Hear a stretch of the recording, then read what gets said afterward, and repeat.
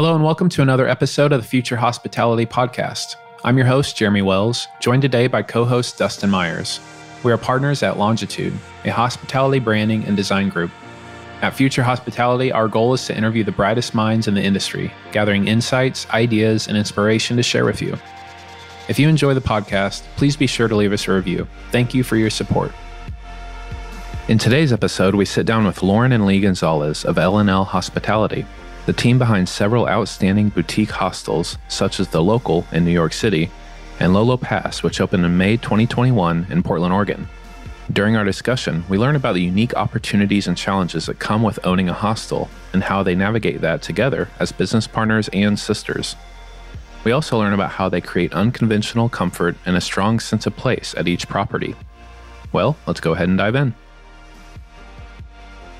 Lauren and Lee, great to have you on the podcast today. Thanks. Thank you. We're happy to be here. Yeah. So we first met at the ILC Congress, or I guess that's a ATM machine, misspeak, the Independent Lodging Congress. And this past fall, and I got the pleasure of learning about what you guys are doing and just super fascinating. So I'm glad that we are finally here behind the microphones and gonna dive into a deeper conversation together. Great. Yeah, maybe just for starters, give us a little bit about your backgrounds and what initially led you into the hospitality industry. So Lauren and I, our story is unique because we're sisters and we've been business partners since 2006. She and I had a pretty traditional start and both had careers in finance immediately after graduating from university. But within a few years, realized that is not where our passion is. And the two of us just left our finance careers and moved to Barcelona to open up a couple of small hostels. And so that's the niche that Lauren and I really operate in, is the hostel territory. So she and I opened two small hostels in Barcelona, Spain, and then moved back to the United States in 2013 and opened up The Local, which is a hostel in New York City. We converted a warehouse in LIC Queens. And then most recently, she and I, during the pandemic, built and opened Lolo Pass, which is quite a large hostel in Portland, Oregon. Wow. Yeah, we covered a lot of territory there. So maybe just shed some light on kind of the first iteration of your career and where you guys were at, what you guys were thinking. And then I'm guessing there was some type of tie to Barcelona that kind of led you guys there. Or what did that look like? So we really got started in Barcelona just because I had studied abroad in Spain. And so when Lauren and I had the idea, we first were thinking about doing a chain of hostels. We knew nothing about running hostels, but figured at least we understood the market in Spain from a tourist perspective because we had stayed all over the country on road trips and things like that. So that is why we chose Barcelona. Also, if anyone's been there, it is a place where the sun is always shining. And so we always thought that if we get there and things are miserable and this is way more difficult than we thought, at least it's a beautiful place to live. Yeah, I've never been to Barcelona. I can imagine it's a wonderful place to live. Yeah, it's wonderful. And at that time, it was a huge, it still is, but it was a very big tourist destination. There were not many hostels in Barcelona, and the ones that were there were kind of people running them as lifestyle businesses. They weren't that great. So we had the idea to do a chain of hostels where it would be kind of one brand where you could travel city to city, know the brand, trust the brand. And so we started in Barcelona thinking we'd begin there, so the two places we opened were both 10 rooms. They were really centrally located. We took the floor of old buildings and renovated them, and to add bathrooms, to add the rooms. And then Lee and I pretty much ran everything ourselves for the first few months. And so the idea with these first two was they'd be sort of our learning lab where we could figure out what guests wanted, what they responded to, really be at the front desk, do all the positions, get to know the guests well, and figure out how we could make this bigger if we wanted to do this, if this is something we enjoyed. So yeah, it was great. We ran those for almost 6 or 7 years, and then sold them to focus on the properties in the US. Yeah, that's interesting. So making that jump from a finance career, to moving to Barcelona and opening some hostels, what was the conversation like between, Lauren, you and Lee, as you were kind of making that jump, and, what were some of the challenges you had in making that transition? It seems like a big life transition there. Well, to think about it now, though, given what, all the experience, the life experience, the business experience we have, we did not have that many conversations about it. I mean, if this is something I was deciding to do today, it would be a much bigger deal. Oh, yeah. But when you're 23, 24, however old we were, it was a pretty easy decision. Yeah. So I remember calling my parents because I was working at Goldman Sachs and I was in the third year of a 3-year analyst program. It was kind of up or out. And I couldn't, in good consciousness, get another finance job when I knew that I didn't love it. And I was always thinking about this hostel thing. And so I called my folks and said, I'm going to do this. I have to do this. I'll always wonder if I don't do this. And they said, get your sister involved, was the first thing, which was really funny because normally parents would be like, okay, go ahead, do your thing, but don't sink your sister's ship. But they were super supportive of the two of us working together, which really was kind of the most wonderful thing a parent could say to you in that moment. And Lauren at the time was working abroad at HSBC in Milan. And so she was well positioned because she was close to Spain to do a little bit of initial legwork. And do you want to tell the story about the car, Lauren? Sure. So as towards the end of my time in Milan, they auctioned off a company car, and it was this big silver Saab sedan that was stick shift, even though I didn't know how to drive stick shift, and it smelled like cigars.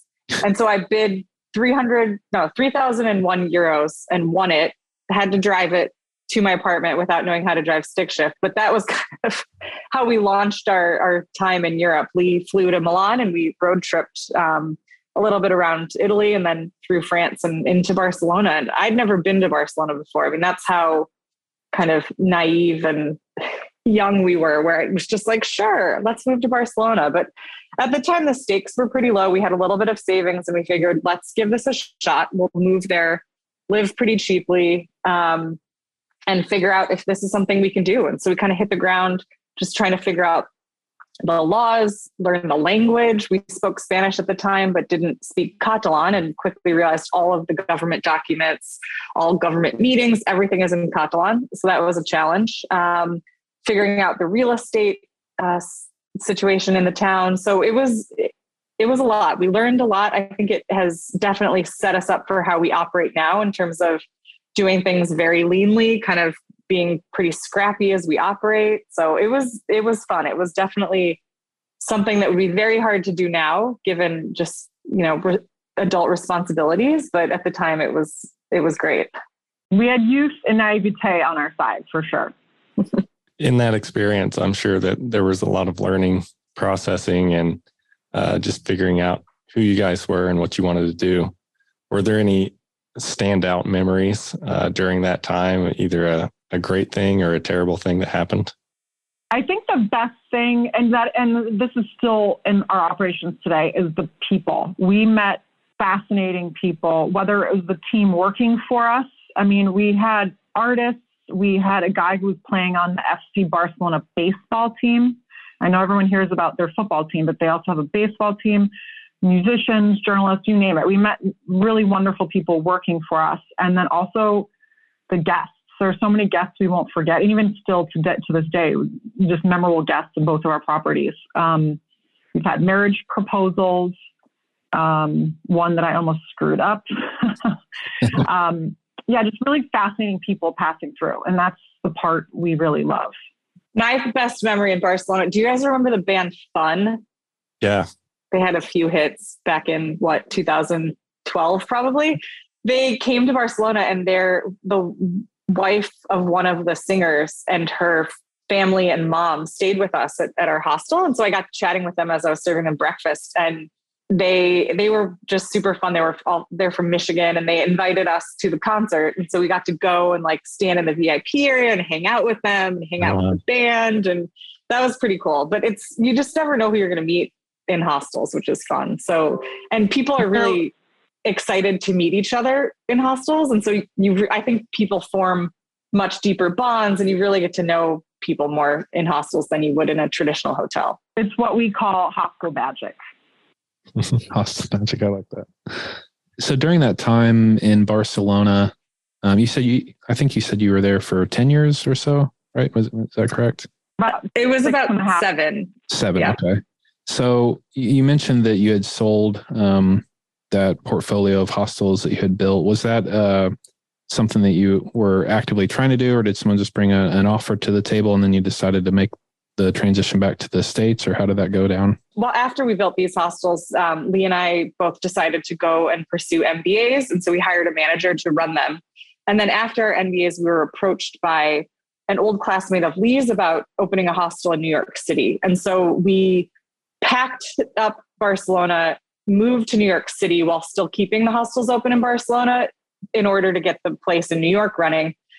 Quickly realized that it would be a really tough thing to manage both across the ocean. And the economy in Spain had really taken a turn post 2008, but then the tourism market really vastly changed in Barcelona, where everyone saw tourism as the safe haven. And so many hostels, illegal hostels, apartments converted into something that resembled a hostel opened, which made it really hard to operate in Barcelona at the time. So that, coupled with us just being busy in the US, it seemed like a good time to sell. So we actively marketed those and sold those in 2014, just after we opened the hostel in New York.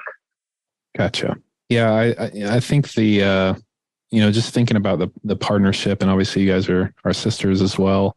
Being involved in a handful of business partnerships myself, I know that that can present some challenges, and just there's a lot that goes into selecting a business partner and doing that successfully. What is that?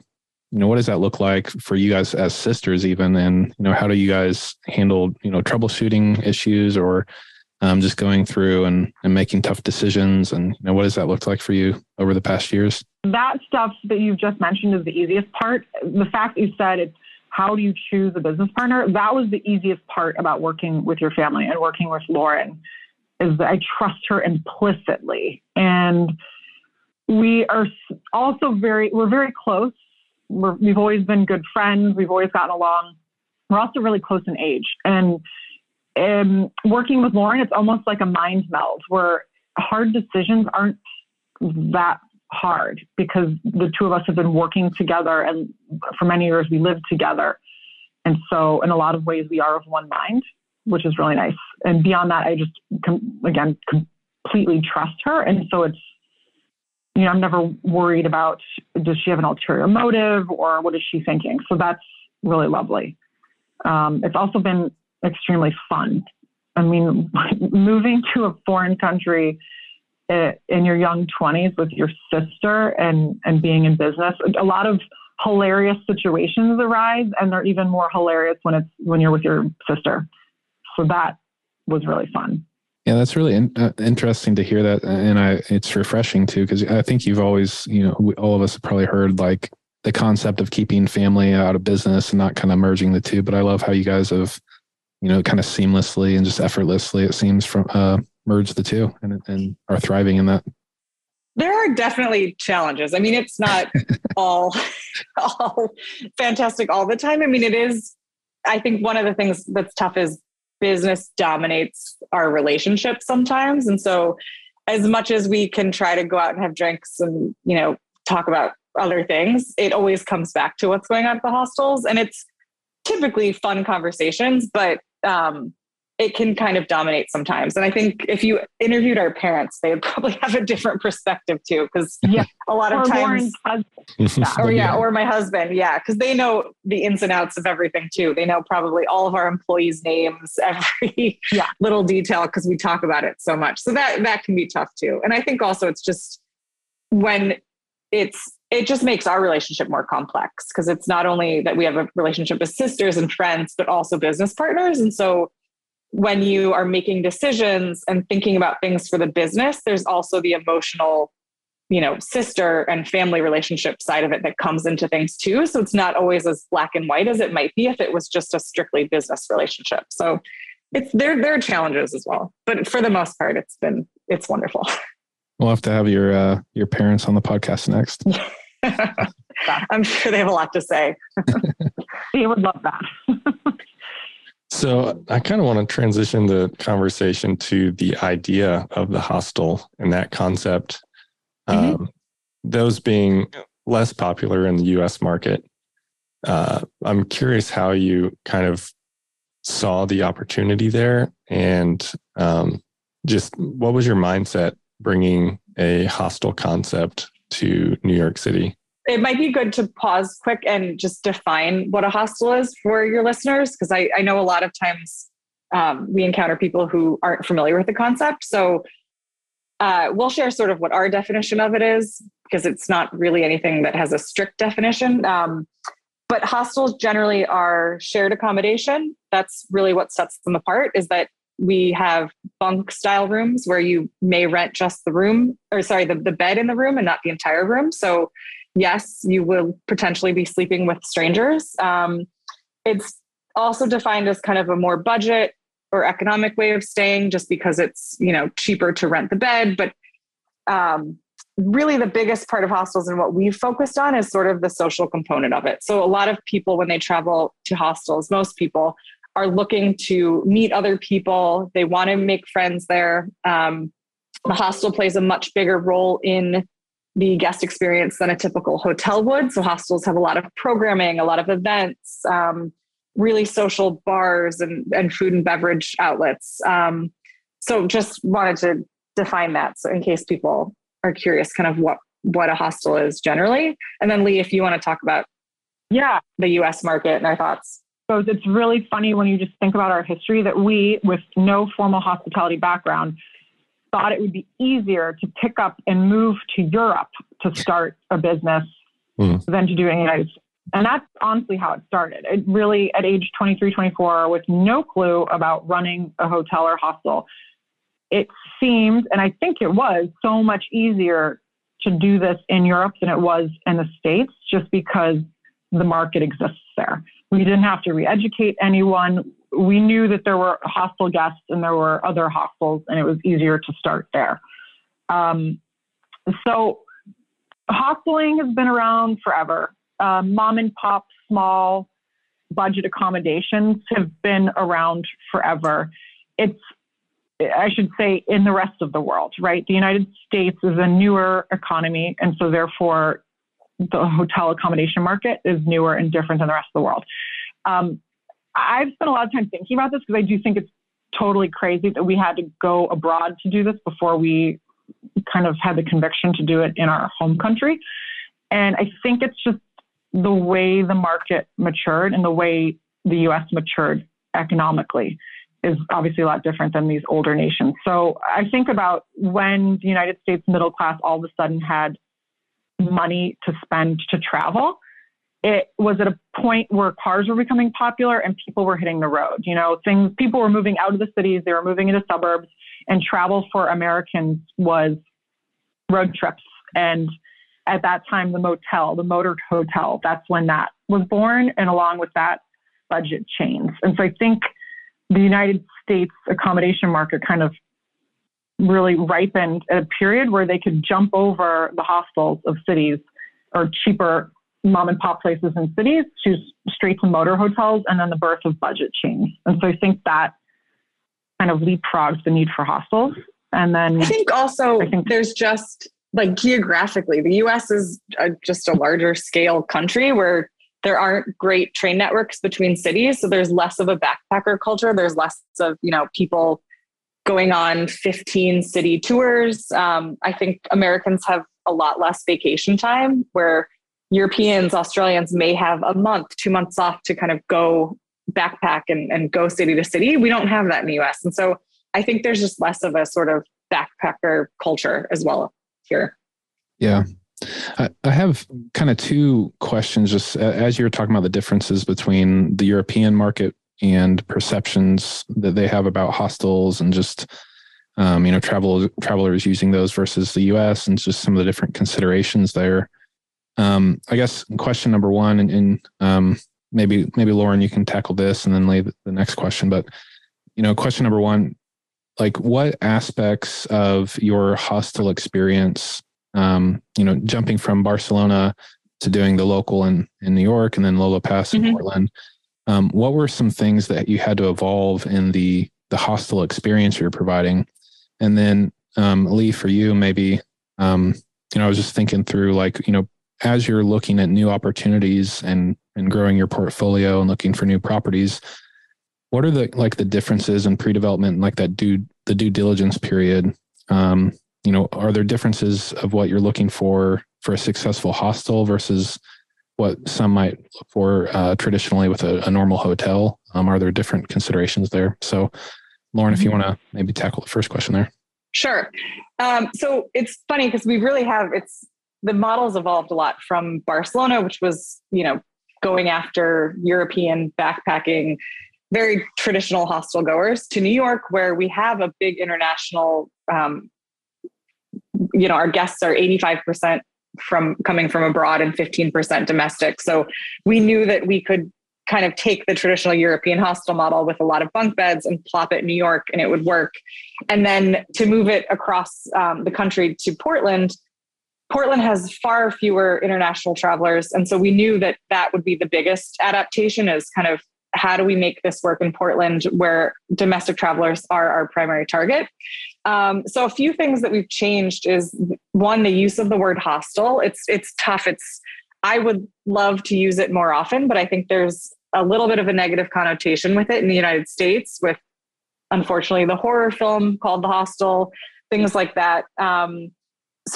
And just people who aren't as familiar with the word. So we pick and choose when we use it, but in Portland with Lolo Pass, we haven't used it as much. We use it when we are marketing towards people that we know are familiar with hostels and are looking for hostels and who will be pleasantly surprised with the quality of our product. But when we are talking to banks or we're talking to traditional hotel goers, we usually drop that word. And then the other is just skewing more towards private rooms. So the room mix in New York we're almost primarily dorm rooms. And in Portland at Lolo Pass, we have 87 rooms and 60 of those are private rooms. And so we knew that North American travelers would want their own space. They maybe don't want to share the bathrooms. We still want to provide people with that fun social experiences, all kinds of programming, but we designed the building with a lot more private rooms. And I mean, that's been it for the most part. The goal really was to kind of preserve what we call that hostel magic and just make sure that the experience and the fun and the liveliness is conveyed in all the properties, no matter what the room mix is or no matter what we're calling it. And then in terms of what we're looking for when we're developing projects, I think the first thing that sets us apart from a traditional hotel is the location. And so both in New York City and in Portland, we are in neighborhoods that are not where all of the traditional hotels are clustered. Because we know that a hostel goer is a lot more adventurous and a lot more open-minded than your traditional tourist. For example, in New York City, we're in Long Island City, Queens, which is just across the river from Midtown. And we even struggle with the booking sites. Say that we're not in New York City, which is so frustrating because Queens is in New York City. It's literally one stop from Manhattan. We're closer to Times Square than most other hostels are. But, people have it in their heads. I know that a backpacker looks at the map of a city and they're used to rivers bisecting cities. They don't think of being on the other side of the river because they know that they're going to find the bargains there. They're going to find the authentic experience. They're going to find the more interesting travel experience. Same thing with Portland. So we picked the central east side in Portland, which is the east side of the Willamette River. And most of the hotels are clustered around the downtown area, which is the business district. And we did that because we knew that the fun, interesting things happening in Portland are all happening on the east side. The new restaurants, the new bars, all of that stuff, the authentic experience of Portland that you really want your guests to experience, is happening in that neighborhood. So that's one thing. Another thing we've done is, so 3 out of the 4 projects, both the Barcelona projects and the and the New York project, were adaptive reuse of existing buildings, which we love, because for us, it's really important. Rather than the cookie cutter flagged hotel that looks the same in every single location, we love the connection with the neighborhood and kind of the sense of inevitability that this place has always been here, or is meant to be here. We're part of the fabric of the neighborhood. So that's another thing, is we love to do adaptive, and would probably prefer to do adaptive reuse projects. Portland, unfortunately, we had some financial challenges with the cost of seismic upgrading. And so it made more sense to do ground up, but that was a design challenge in itself, trying to make it feel like this building was always meant to be here. Looks kind of historical, even though it's brand new, and really fits into the neighborhood. Another thing I should say, internally designing the place, the amenities that we offer are a little bit different than a traditional hotel. So things like the guest kitchen, that has evolved with every project. We always have coin-operated laundry, because that's really popular with our guests. And then we do devote way more floor space to the social common spaces than a traditional hotel would do. Yeah, and that seems like one of the differentiating factors of why I would want to stay here as opposed to just whatever other hotel was available, is that social aspect that you guys have tried to curate. Maybe you could give us some more examples of how you've done that, and maybe some stories around just successes that you've seen in cultivating that. Sure. So in the local, we've got a bar and so really when you walk in, you're in the bar. And so we designed it like that. So we wanted people to feel like they were walking into a party, into something exciting happening. And then we also have it was a large warehouse. So the lobby was kind of this big open space that we weren't sure what to do with. And so we have these giant white walls, and decided that we wanted to turn it into an art gallery for local artists to display their art at no cost. We don't take any commission. So that has been a big component of what we do at the local in New York, where we do a lot of parties with art openings and different people showing their work. And because we've got this big open space, we've opened it up to the community, where if people want to host a film screening or a dance performance or a comedy show, we typically give people the space for free, so long as our guests are also included in the experience and will benefit from it. And so that's been a great way to bring the community in, and then also enhance the guest experience. Because I truly think that people care now about where they're staying, who's running it, who's involved. They want stories. They want it to feel a part of the city, and to be really authentic, and not just kind of something that you could plop anywhere. And so for us, designing those experiences and events to give people a richer introduction to the city is super, super important to us. So in Portland at Lolo Pass, we've got events that happen almost weekly. We're doing like a stand-up comedy showcase once a week. We've got a trivia event once a week. We've got someone who comes in and does a free yoga class for guests once a week. We also designed and programmed an art gallery in there, because that was such an important part of our experience in New York, that we wanted to have that in Portland as well. So it's a lot of work. I think it's probably more than a traditional hotel does, just in terms of making these connections with the community, getting people in, getting all this stuff planned. But it's really rewarding. And I think it's just adds so much to guest experience that it's just, a part and parcel of what we do now, but that is such a big part of it. Yeah, that's really cool to hear how you guys have activated your spaces, and it's like multi-purpose, like benefit to your guests and benefit to the community. And I think that's kind of a recipe for our guests. Yeah. We would say our spaces are just as for the neighbors and neighborhood as it is for our guests. I love that. That's awesome. So as you look into the future, obviously this podcast called Future Hospitality, we like to talk about, the future of the industry, but also the future of the guests that we have on here. And as you look ahead to future opportunities, do you guys have anything in the future that is exciting to you, like other properties or just more things you're going to be adding to your properties right now? Or what does that look like for you guys?